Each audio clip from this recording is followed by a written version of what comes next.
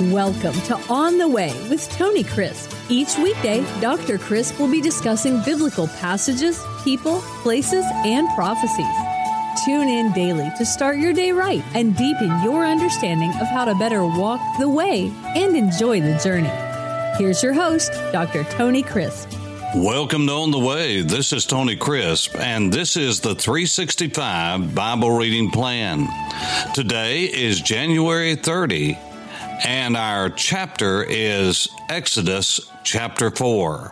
When I spoke with you yesterday on the podcast, we looked at Moses' first question that he posed to God when God said, I am going to send you to be the deliverer of my people. You're going to confront Pharaoh, and you're going to be bringing my people out with a strong and mighty arm. He will not listen to you. Pharaoh will be stubborn, hard-hearted, but I am going to break him and break Egypt for what they've done to my people. But Moses began to stutter and stammer literally.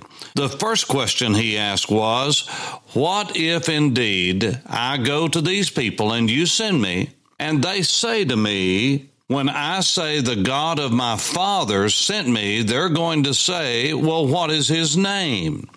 And so we went over that yesterday. You can listen to the podcast. I'm not going to repeat that. So when we come to chapter 4, Moses then began to ask another question, not just who sent me and what is his name, but according to chapter 4 and verse 1, then Moses answered and said, but suppose they will not believe me or listen to my voice.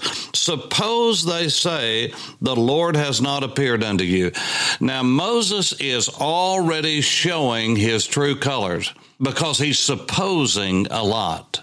Now, for those of you who know me and who have sat under my teaching, I have said to you over and over again, no one wonders well. That is, no one wonders, W-O-N-D-E-R, well, because what happens is people say, well, I wonder if they, suppose they were, it always ends up bad, because it has a negative connotation to begin with. And so when people say, I wonder if they, the next thing we say in the West is, and especially in the southern United States, well, I'll bet they. And that's never, I'll bet they, a good thing. It is always imputing motives to people, judging people, and we need to just stop it. We need to quit doing those kinds of things because they are never helpful. Moses was already caught up into this. You see, it would appear as though Moses has legitimate questions to begin with. But before we get through chapter 4, it's obvious Moses is going somewhere with his questioning. Have you ever been around anyone that no matter what you say, they're going to have questions, and their questions are not for so much information, but for insinuation. They're trying to get a point across. Moses' point was, and God knew it, and he was very patient with him, I don't want to do this thing, and so I'm going to ask a series of questions to try to get you to see things my way. This is a classic case of passive aggressive behavior. And this is what Moses is doing. And I'm not trying to be a psychologist. I'm just telling you this is the way passive aggressive people do. And this is exactly what Moses is doing. And so suppose, Lord, that they say, well, how do we know the Lord's appeared unto you? So the Lord said unto him, what is in your hand? And so God gave him a miracle. Now you remember what the Apostle Paul said? In the New Testament, he said that the Jews seek after a sign, the Greeks after wisdom. You see, the way that God many times throughout the Bible, throughout the entire Bible, God gave signs to his people. Why? Because the Jewish people were always asking for a supernatural manifestation, something that would let them know that this is a supernatural act of God and not just something they reasoned out. And so God would many times give a supernatural intervention, we call it a miracle, to show them that it indeed was God. The same thing happened at Pentecost. The same thing happened all through the Scriptures. Many times the Lord Jesus was confronted, show us a sign, show us a sign, show us a sign. And this is the way that Middle Eastern people and Jewish people think. Now, this has just been repeated down through history, and the Bible is replete with the examples of that.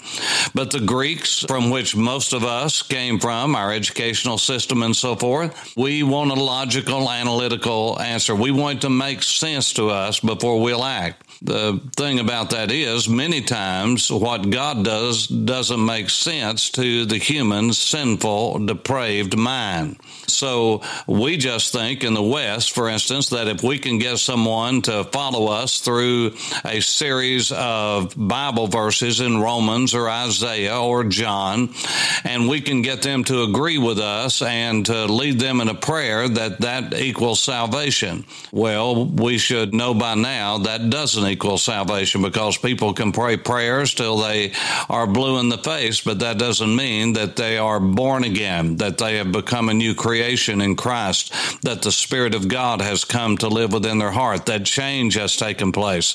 And we've all seen that. So the Scripture is true at every level. And so the Jews are seeking a sign. And so God knows that, and He's being patient and leading Moses along. Why? Because God has a mission for him, and He is guiding him. And so God said, "What's in your hand, Moses?" He said, "A rod." And He said, "Cast it to the ground." He did, and it turned into a serpent. Now, that's a miracle. If you don't believe it, go out and get you a stick and throw it down and see if it becomes a serpent. If it does, most likely you won't be around to tell us, because you'll die on the spot. But the reality is it doesn't happen unless God's in it, and that's the case with Moses.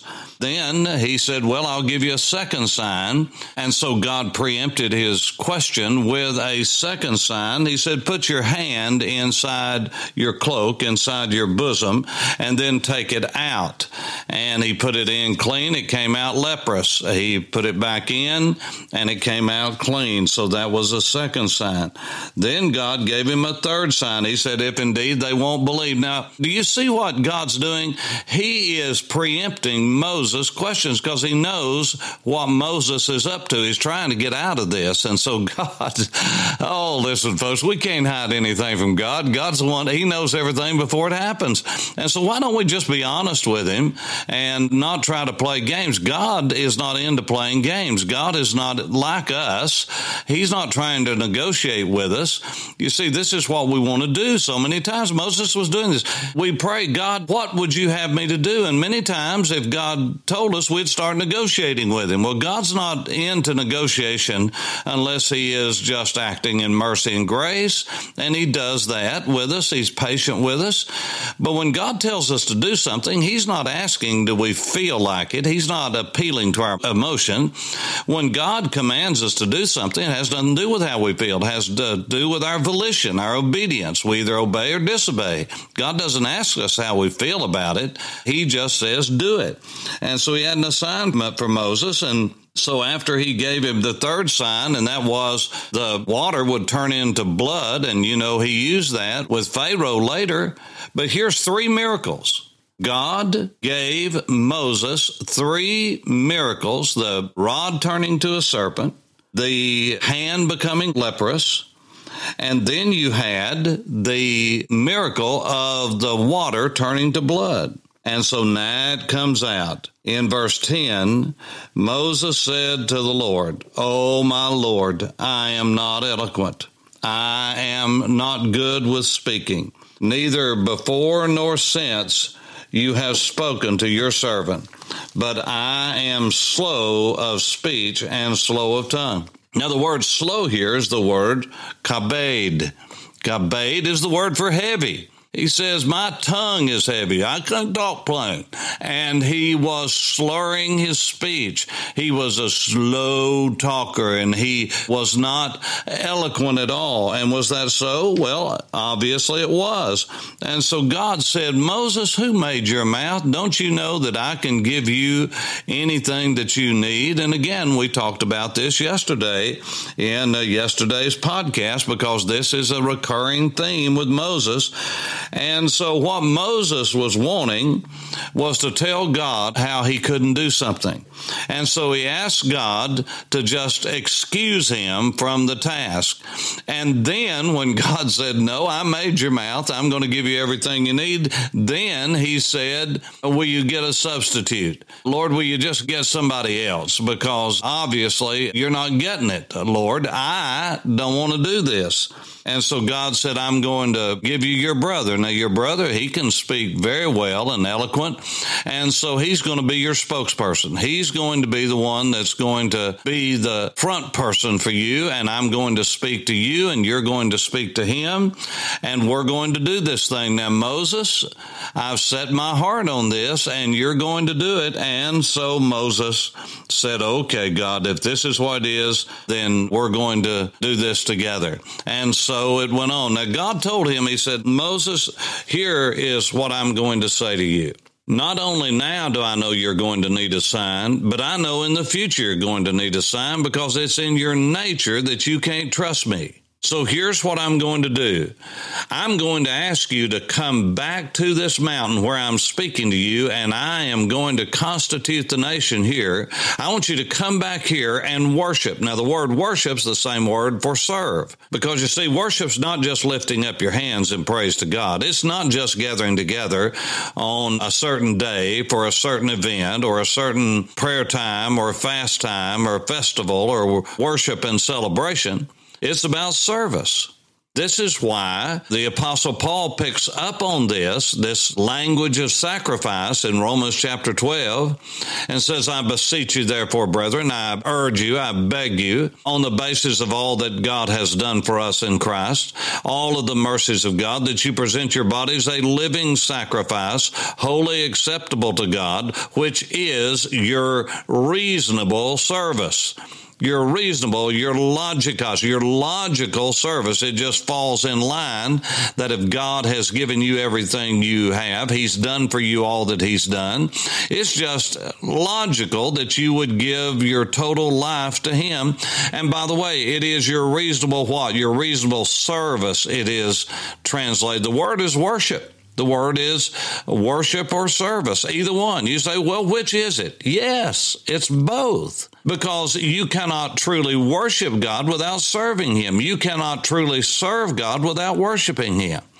And so it's not just the hand of service. It's not just the heart of worship. It's not just the head of prayer. It is head, heart, and hand working because God has saved the totality of who we are, body, soul, and spirit. And he wants us to serve him, to worship him, and serve him. So he said, I'm going to give you another sign.